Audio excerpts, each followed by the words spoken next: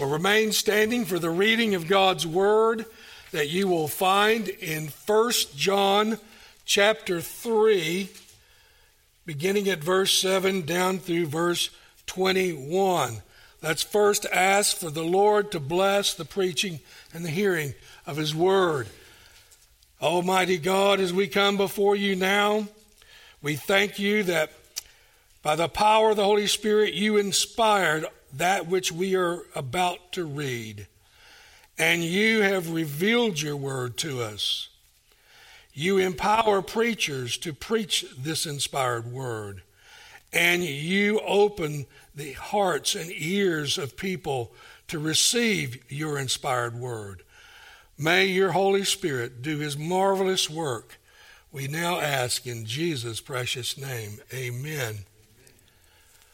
We're going to begin at 1 John chapter 3, verse 3. And everyone who has this hope fixed on him purifies himself just as he is pure. Everyone who practices sin also practices lawlessness, and sin is lawlessness. And you know that he appeared in order to take away sins, and in him there is no sin. No one who abides in him sins. No one who sins has seen him or knows him. Little children, let no one deceive you. The one who practices righteousness is righteous, just as he is righteous. The one who practices sin is of the devil, for the devil has sinned from the beginning. The Son of God appeared for this purpose, that he might destroy the works of the devil. No one who is born of God practices sin, because his seed abides in him, and he cannot sin because he is born of God.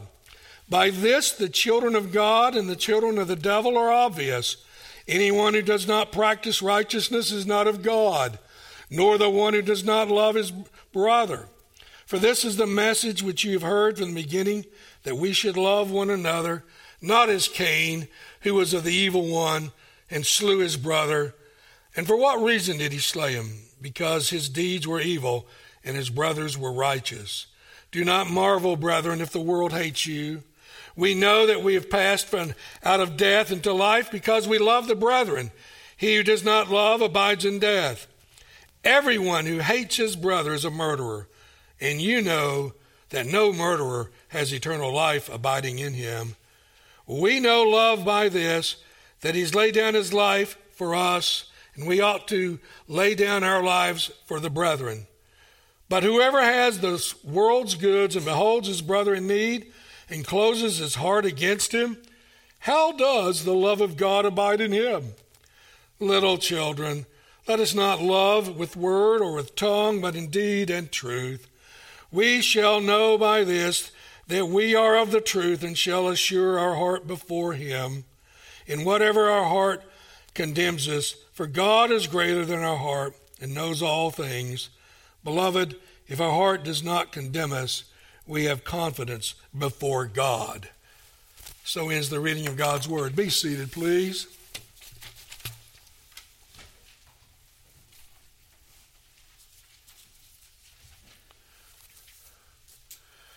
When Pastor Jess called me up and told me that the doctors in the I don't know if you know exactly, it was probably going out in the email, they're rearranging his jaw. And it's difficult for him right now to speak, and that's why I am preaching this morning. I wanted to follow up on Jess's excellent teaching on the parable of the sower and the seed, and I didn't want to steal any of his thunder, so I said, what about me preaching on 1 John 3? What do you think about that? And he said, just go for it. So I'm going to go for it today.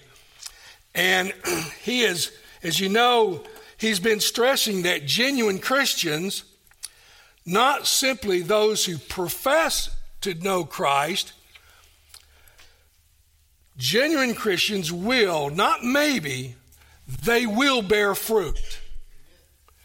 And he's mentioned several times John chapter 15 of Jesus being the vine, and we are and that we are his branches.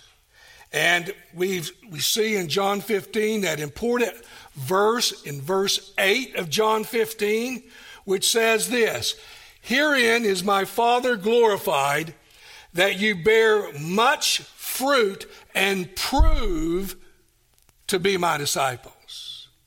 That's how we prove it, by our fruit. So as the parable says that we've been looking at, that fruit that's generated from good soil will be 30, 60, 100-fold. But it will be fruit that comes out of that good soil. We have seen, he mentioned last week, I believe, 2 Corinthians chapter 5, verse 17, where it says, "Therefore, if any man be in Christ, he is a new creation. The old has passed away, and the new has come." And so when a person has God's Spirit, their whole being is changed. They are truly a new creation. And perhaps many of us here can testify to that fact when we were walking once in darkness, when our ears were open to hear and our hearts were changed by the power of the Spirit, we saw that there was a dramatic change in our life. You know, we're looking at a section today that drives home this point of what a genuine Christian looks like. And we see here in verse 3, if you look at the text with me, we see that verse 3, that all those who have their hope centered upon Christ who is coming purify themselves. So that's why we should think constantly about that great inheritance stored up for us. And out of gratitude, we want to serve Jesus because of all that he has done for us, because of what he died for us. He changed us by sending the Holy Spirit to change us, causing us to be born again. Take a look at verse 4. It says, "Everyone who practices sin also practices lawlessness, and sin is lawlessness." Now it refers to the fact of practicing sin practices lawlessness. If you want a good definition of what sin is, you don't have to go any further than 1 John 3:4. Sin is the transgression of the law of God.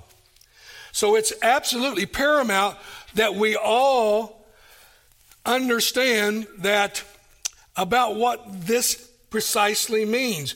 Now, you might think, practicing sin, well, we all understand that we're sinners. Even by being redeemed by the grace of the Lord Jesus, we are painfully aware, though that bondage to sin has been broken, we'll bring that out more in a moment, though that bondage is broken, we're still aware that we sin every day in thought, word, and deed against the Lord.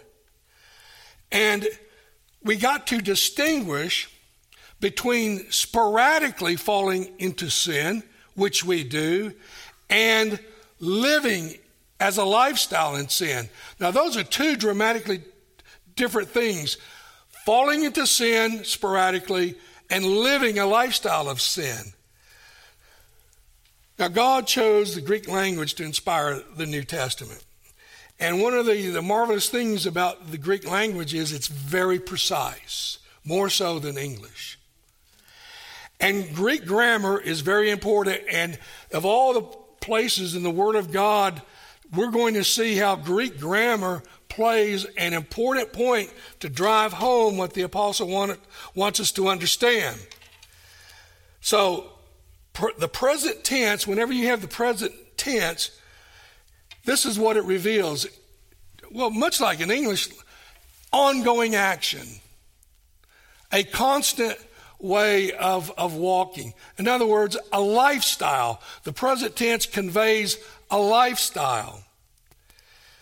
Now, if you look at verse 5, it says, "And you know that he appeared in order to take away sins, and in him there is no sin."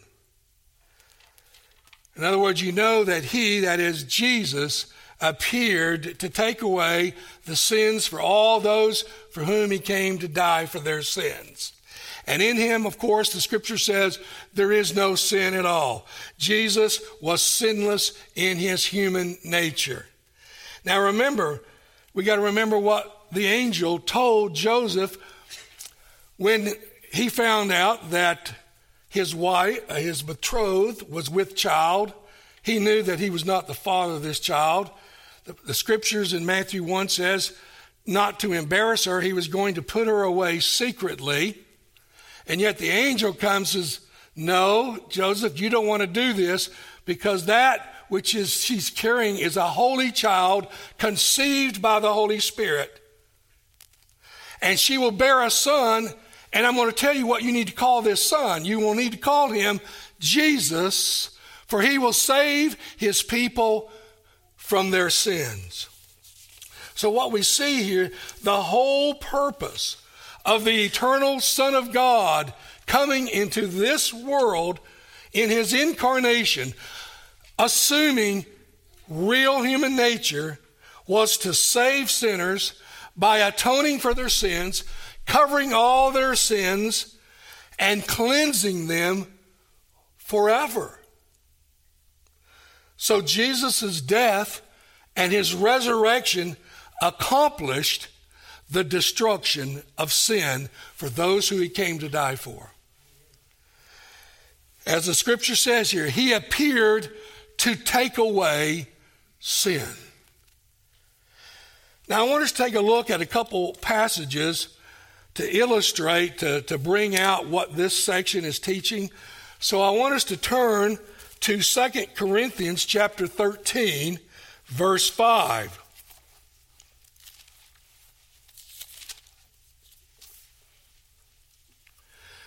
In 2 Corinthians 13, verse 5, we read, "Test yourselves to see if you're in the faith. Examine yourselves, or do you not recognize this about yourselves, that Jesus Christ is in you, unless indeed you fail the test." Then I want you to turn over to Hebrews chapter 2 and look at verses 14 and 15.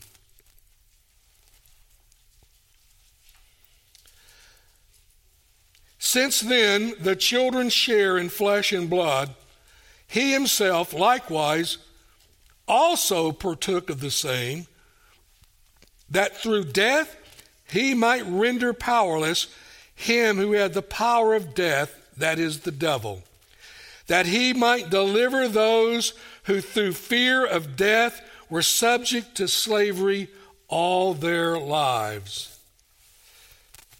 Now, a key passage that dovetails with this very well is another passage I want us to turn to, and that is John chapter 8, verses 34 and 36. So turn to the Gospel of John, chapter 8, verses 34 through 36.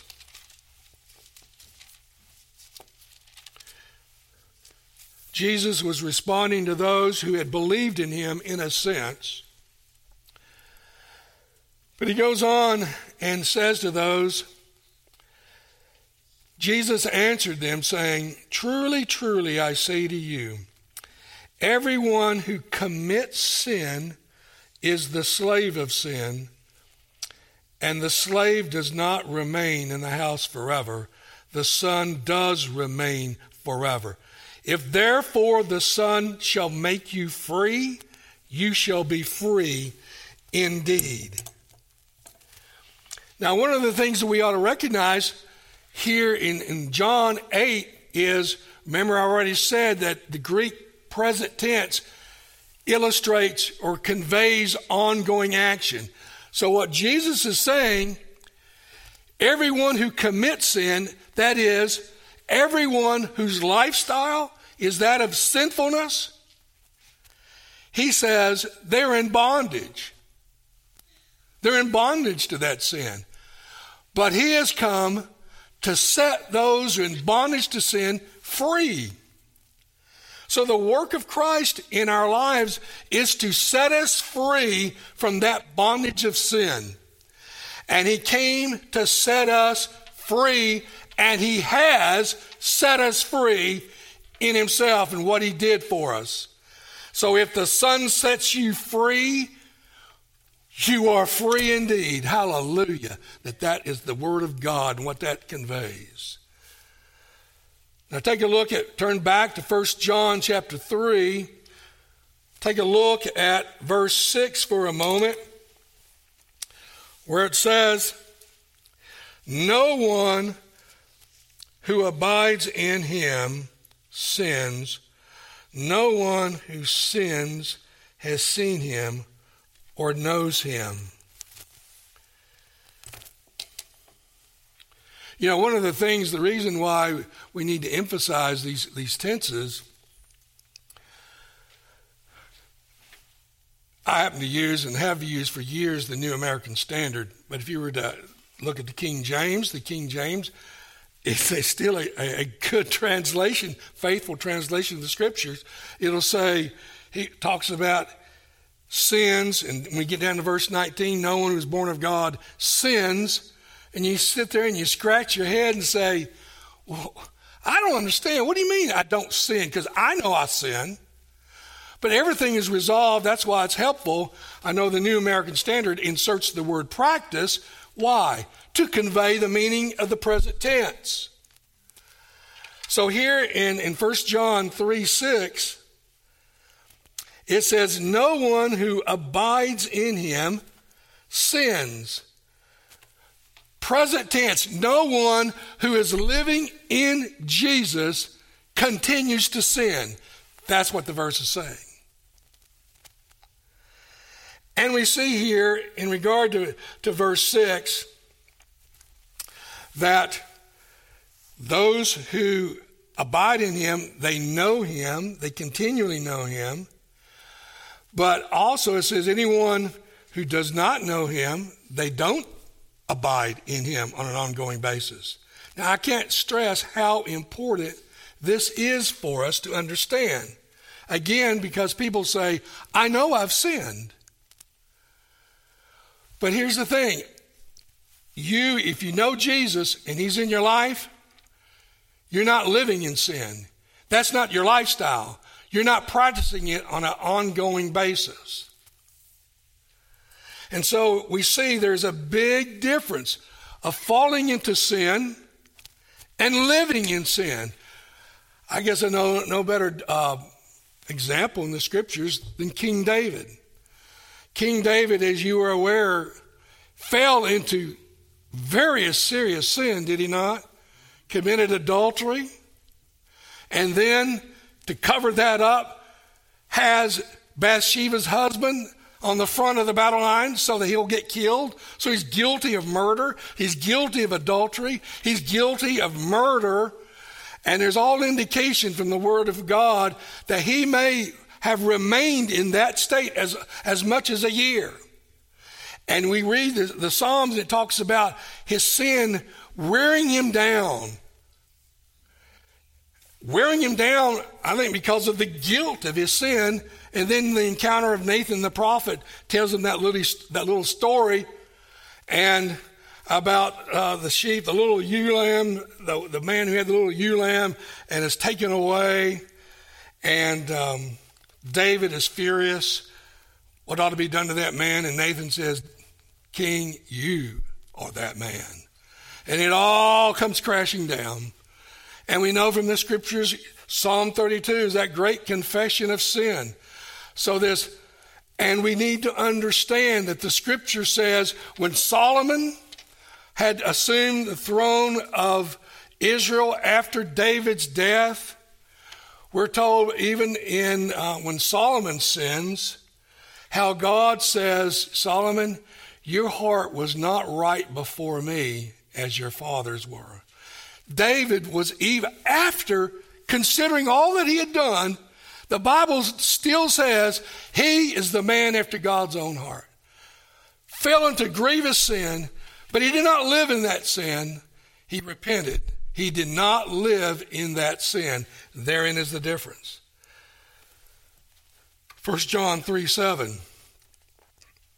Little children, let no one deceive you. The one who practices righteousness is righteous, just as he is righteous. The one who practices righteousness, present tense, the one who lives a lifestyle of seeking the Lord's faith, seeking to be obedient to the Scriptures, they are righteous, it says. Now it says, let no one deceive you. You know, one of the worst things I could ever imagine is to be spiritually deceived. Imagine a person living their entire life and then facing Jesus on that day of judgment, because that's all of humanity will be brought before him, as Matthew 25 says. Imagine living your whole life thinking all is well with your soul, only to hear Jesus say to that person, I never knew you. Depart from me, you cursed, into everlasting fire prepared for the devil and his angels. Matthew 25:41. That would be tragic. Tragic to think it's all well. And your whole eternity has been turned upside down, and you thought you were safe, and you weren't. And so deception is a terrible thing. That's why, again, I believe why 2 Corinthians 13:5 says, test yourselves to see if you're in the faith. Examine yourselves. Do you not recognize this, that Jesus is in you, unless indeed you fail the test? In other words, don't deceive yourself. Don't deceive yourself. And we know that passage in Matthew 7 that Pastor Jess has alluded to. There will be people on that day of judgment who cast out demons, who did many wonderful works in the name of Jesus. And yet Jesus will say to them, I never knew you. I never knew you. Depart from me, you, and here's the key, depart from me, you lawless ones, meaning they were practicing sin. We got to be careful that we do not deceive ourselves. So here's the test that we each ought to give ourselves. Is Jesus really and truly in me? So you ask yourself, do I want to serve Jesus with my whole heart? Do I want not to live in sin? And when I do sin, does it grieve us that we have sinned against Almighty God? Does that bother us and cause us to go and ask God for forgiveness? You know, 1 John, take a look at 1 John 3:8. It says, no one who practices sin, present tense, ongoing action, no one whose lifestyle is sin, it says the one who practices sin is of the devil. For the devil has sinned from the beginning. The Son of God appeared for this purpose, that he might destroy the works of the devil. Now, what we see here, can this not be more clear? If we practice a lifestyle of sin, we're of the devil. We're not of God. We're of the devil. And so the key is, what is our lifestyle like? What are our goals? What are our purposes in life? Are we seeing victories along the way? Yeah, we fall, but do we seeing some victories over sin? So the key is, what is our lifestyle like? And where is our treasure? You know, a great theological debate is brought out sometimes in the latter part of verse 8 here. Those who practice sin, the scripture says, are of the devil. But it says, but now the Son of God has appeared that he might destroy the works of the devil. Now here it's the Greek tense changes to what is called the aorist tense. Now that's similar to our past tense. So it says the Son of God appeared to destroy the works of the devil. Now the aorist tense conveys point action, something that has happened. That's the stress. So there is, at some point in history, the Son of God has destroyed the works of the devil. Well, when did he do that? Well, on the cross is where he did that. On the cross. Let me read. You can turn with me if you want to Genesis chapter 3, verse 15, in the account of the fall of man. And then God is spelling out the curses to all the respective parties who sinned. And we see the first promise of victory, of a Messiah to come. Genesis 3:15 says, God is saying, I will put enmity between you and the woman, and between your seed and her seed. He shall bruise you on the head, and you shall bruise him on the heel. Now, to understand the significance, this is fulfilled on the Calvary's cross. Jesus was bruised on the heel. In other words, he was killed. But Jesus on the cross crushed the head of the serpent. Turn with me to Colossians chapter 2. Look at verses 13 through 15.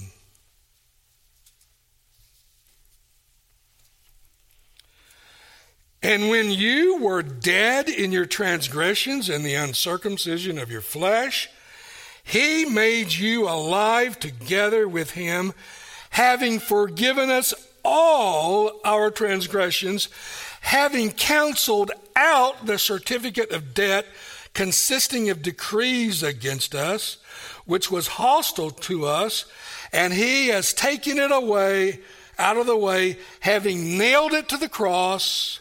When he disarmed rulers and authorities, he made a public display of them, having triumphed over them through him. Born in sin, that corruption in sin, we have all our lives, we were piling up this huge debt. Just imagine this huge debt of sin. Why? Because we broke the law of God. We're still under a curse if we don't obey all that is written in the law. Galatians 3:10 says, to all those who are the works of the law, cursed are all those who do not abide by all the works therein. And that's why Paul says the law of God condemns us. That's why he says in Romans 7, the 10 Commandments, that's one reason why I carry that, to remind me of what Jesus has done for me and how I should live. Jesus on the cross, all that sin that we had committed and that would have condemned us. How many sins does it take to condemn us to hell? James 2:10 says, he who kept the whole law and yet offends in one point is guilty of them all. He has erased it. He has forgiven that debt. He canceled it out. That's where he destroyed the works of the devil. Right there. And so what we see here, you and I, through Jesus, we have been freed from the tyrant, the devil. Freed from the tyrant. You know, 1 John, looking again at 1 John 3, verse 9. No one who is born of God practices sin. No one, and because his seed abides in him, he cannot sin because he is born of God. Now, verse 9 talks about another wonderful work of the Lord Jesus. Being born of God. If you're born of God, you don't practice sin. Tonight, as I continue my teaching through the Gospel of Count of John, I've come to John chapter 3, and we're going to have a different interpretation of John 3. You can talk to me later what I meant by that. John 3 is Jesus' dealings with Nicodemus, talking about the necessity of the rebirth. You got to be born again if you're going to see the kingdom of God. If we are born of God, we are a new creation. There's no any maybe about it. We are a new creation. And a new creation obviously does not practice a lifestyle of sin. So why doesn't the one born of God, here in the text, why is it that you and I do not practice sin? Well, the answer in the scripture here, look at it. Because his seed, present tense, abides in us, and we cannot sin because we are born of God. Now here's another shift in the Greek tense. It's called the perfect tense. And it says being born of God, that's perfect tense. Now what does the perfect tense convey?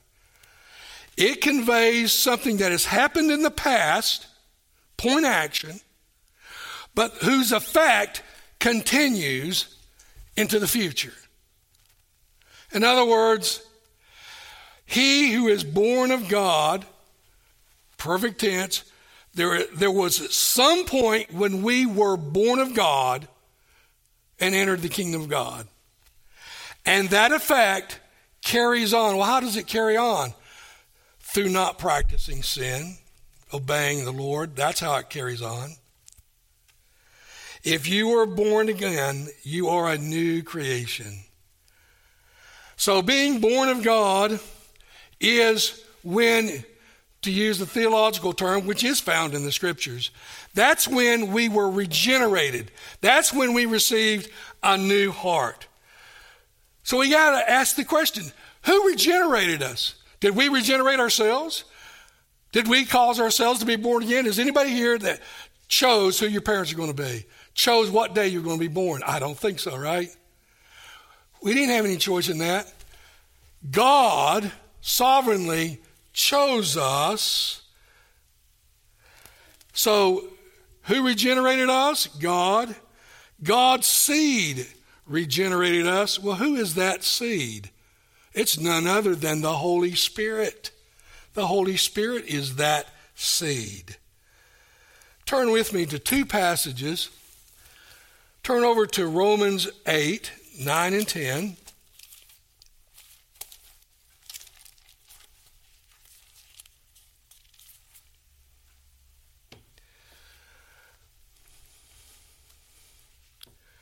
Well, actually, we need to back up to verse 6 to get the full force of what the passage says.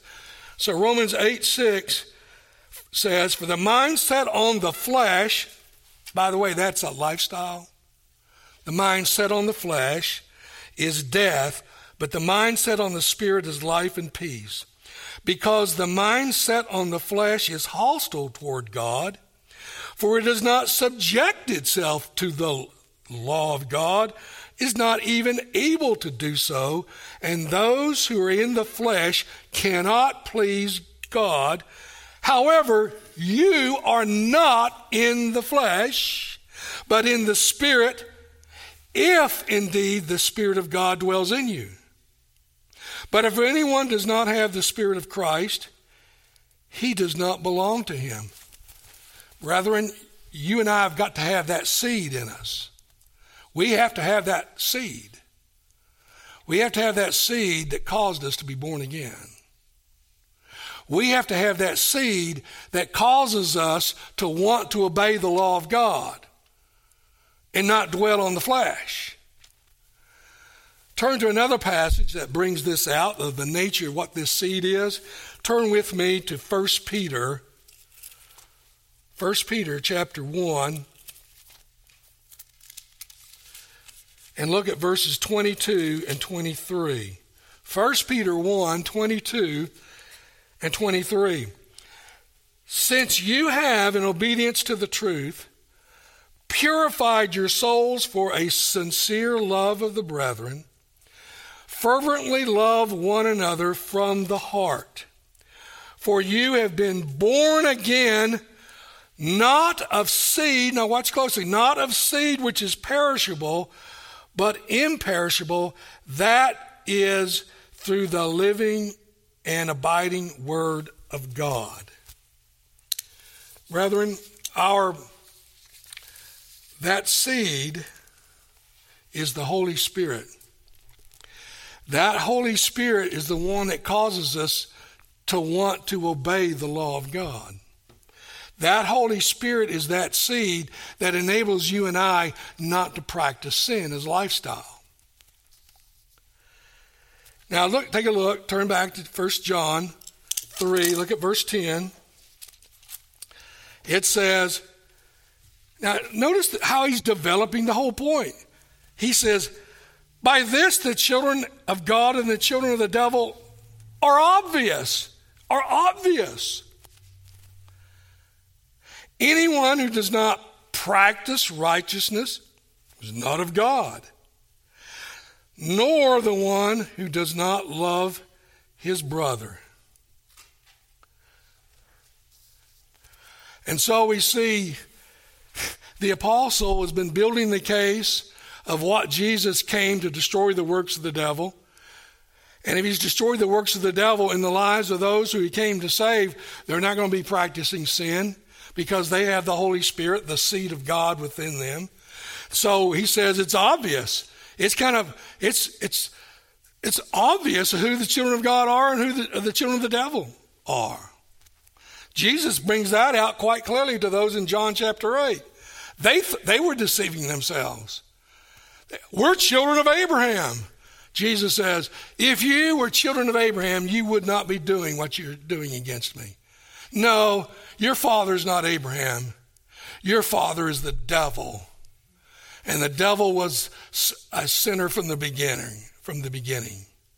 You are of your father, the devil. Now imagine how that impacted those people who thought all was well. We're Israelites. We're okay. No, you're not okay. Because your lifestyle betrays what you profess.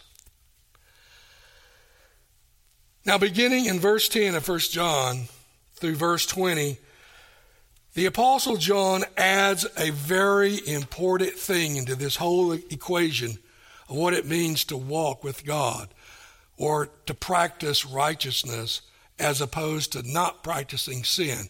Here's the thing that he adds to the equation. Look at it. Verse 11 and following. For this is the message which you've heard from the beginning, that we should love one another.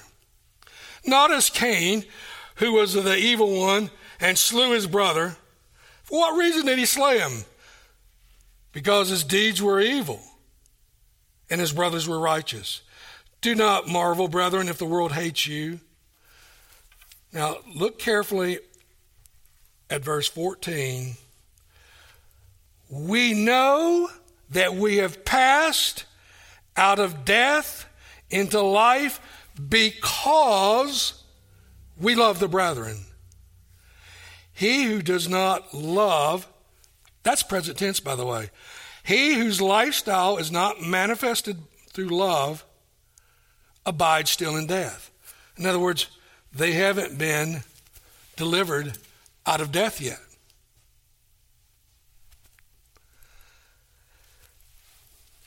Now let me just mention to you the significance of this.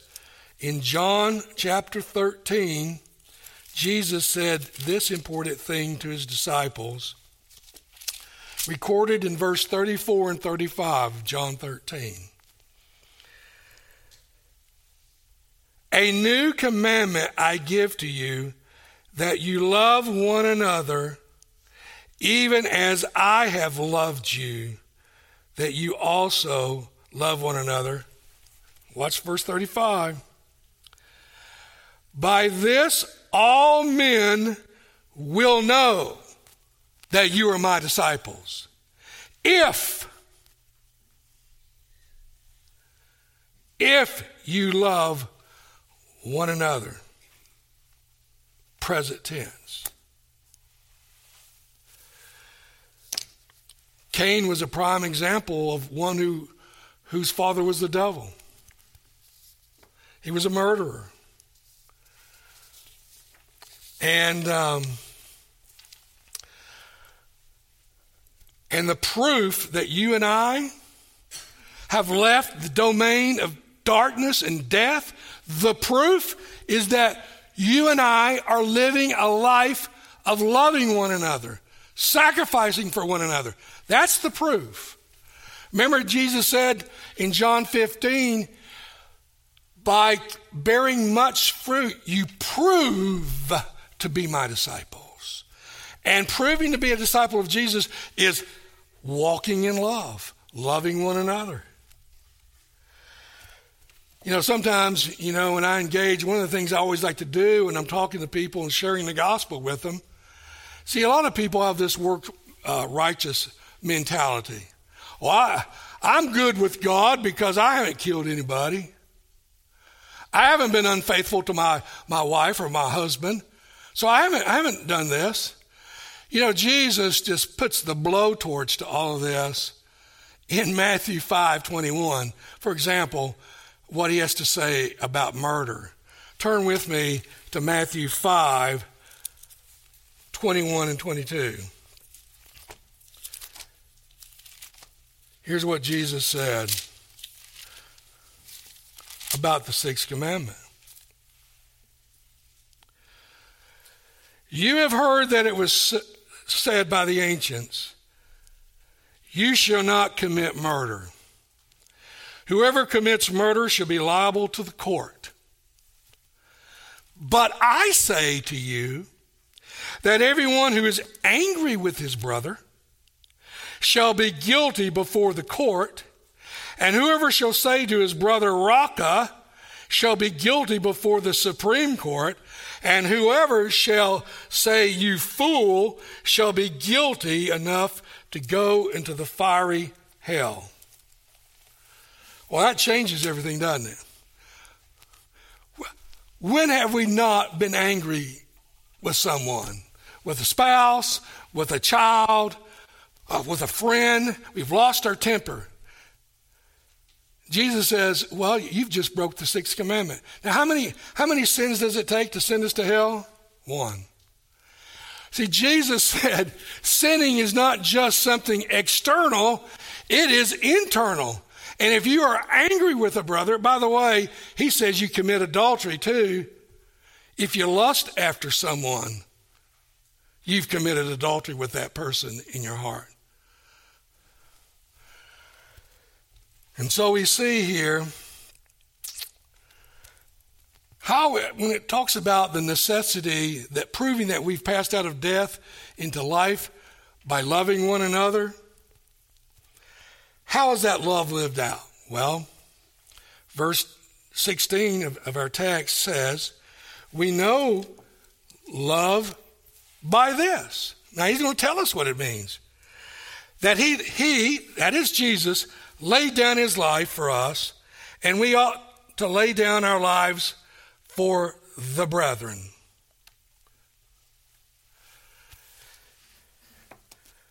Jesus sacrificed himself on Calvary's cross for us. He laid down his life to save us. Later on in 1 John, it says, herein is love, not that we loved God, but that he loved us and sent his Son to be the propitiation for our sins. You see, the love of God is that he sent the eternal Son to die. That was an act of self-sacrifice. He was putting, what was Jesus doing? He was putting others before himself, right? And he tells us, then we need to do the same thing. We need to put other people ahead of ourselves. I want us to look at one other passage. Turn to Philippians chapter 2. Philippians 2, beginning at verse 5. It says, have this attitude in yourselves, which was also in Christ Jesus, who, although he existed in the form of God, did not regard equality with a thing to be grasped, but emptied himself, taking the form of a bondservant, and being made in the likeness of men, and being found in appearance as a man, he humbled himself by becoming obedient to the point of death, even death on a cross. Now, obviously, you and I, we can't atone for the sins of others like Jesus did.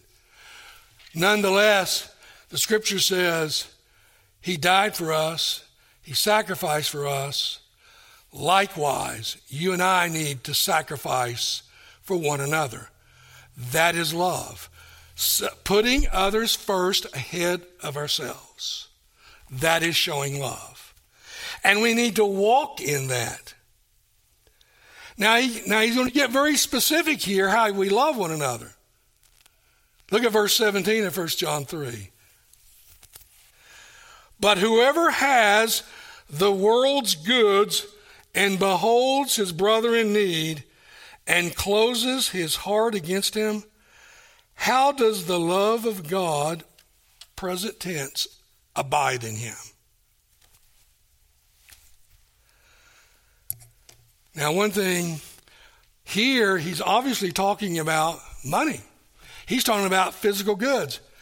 If we see, now there's another thing that's important here about the word behold. When it says, if you behold your brother in need, that means there's no second guessing about it. There is a real need, and you know there's a real need. They're hungry. They need food.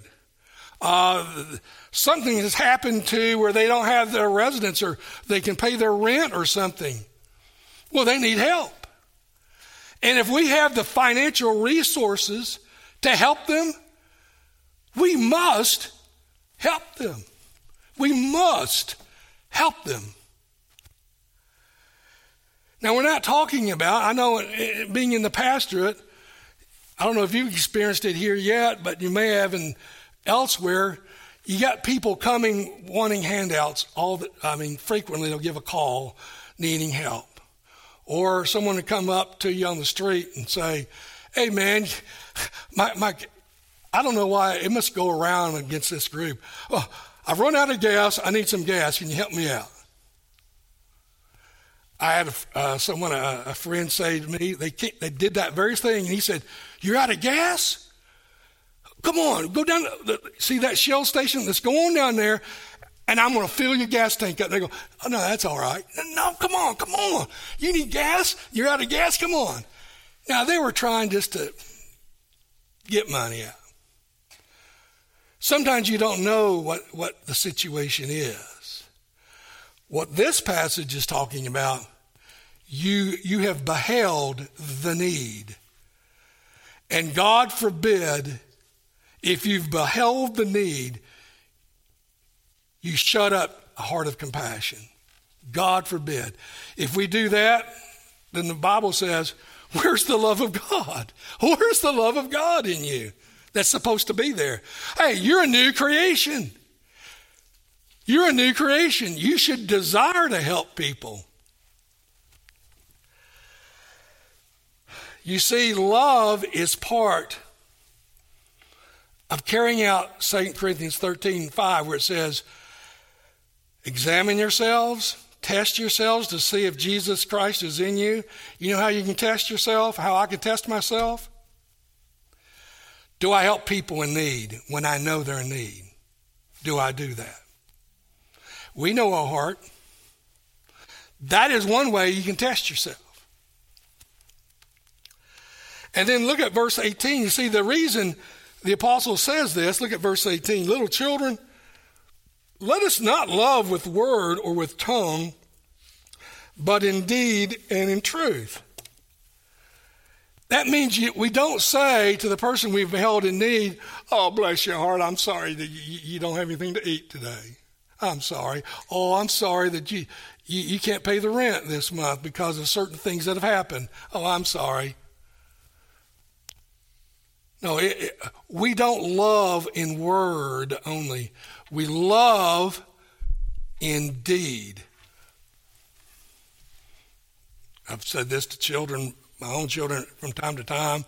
They may have done something that's sinful, and they come and confess. You know, Dad, you know, I love you. And I said, yeah, I understand.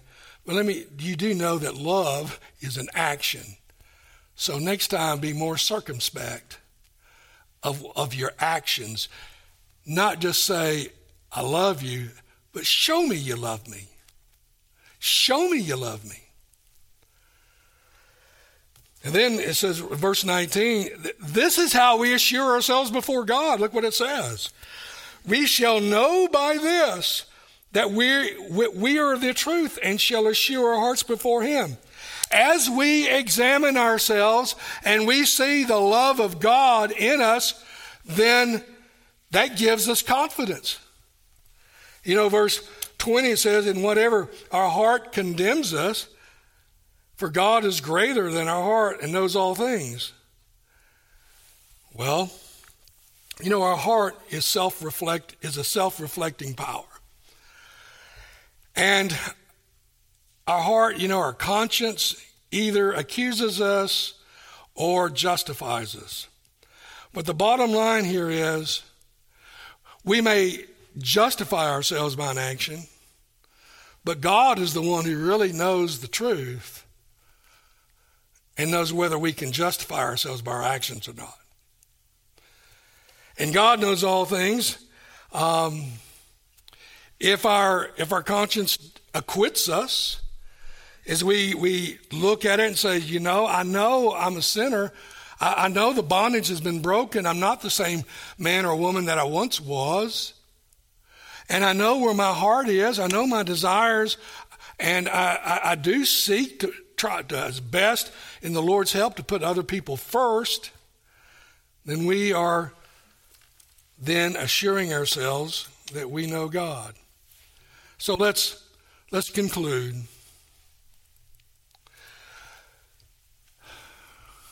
The Christian, the genuine Christian, bears fruit on an ongoing basis, 30, 60, 100-fold.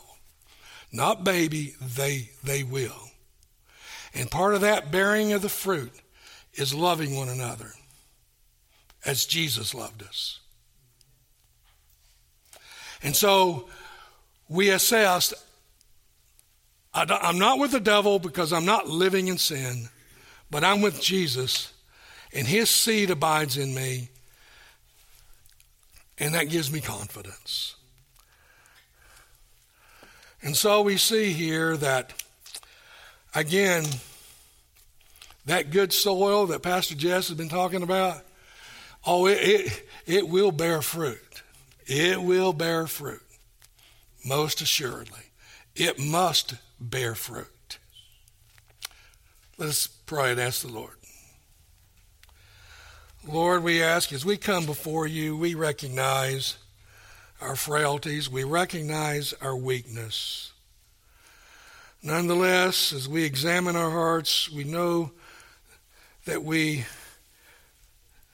do love you, and we're seeking to show that love by what we do, not just by what we say. Lord, help us to be more fruitful, more loving, and so prove to be Jesus' disciples. We ask in your precious name, amen.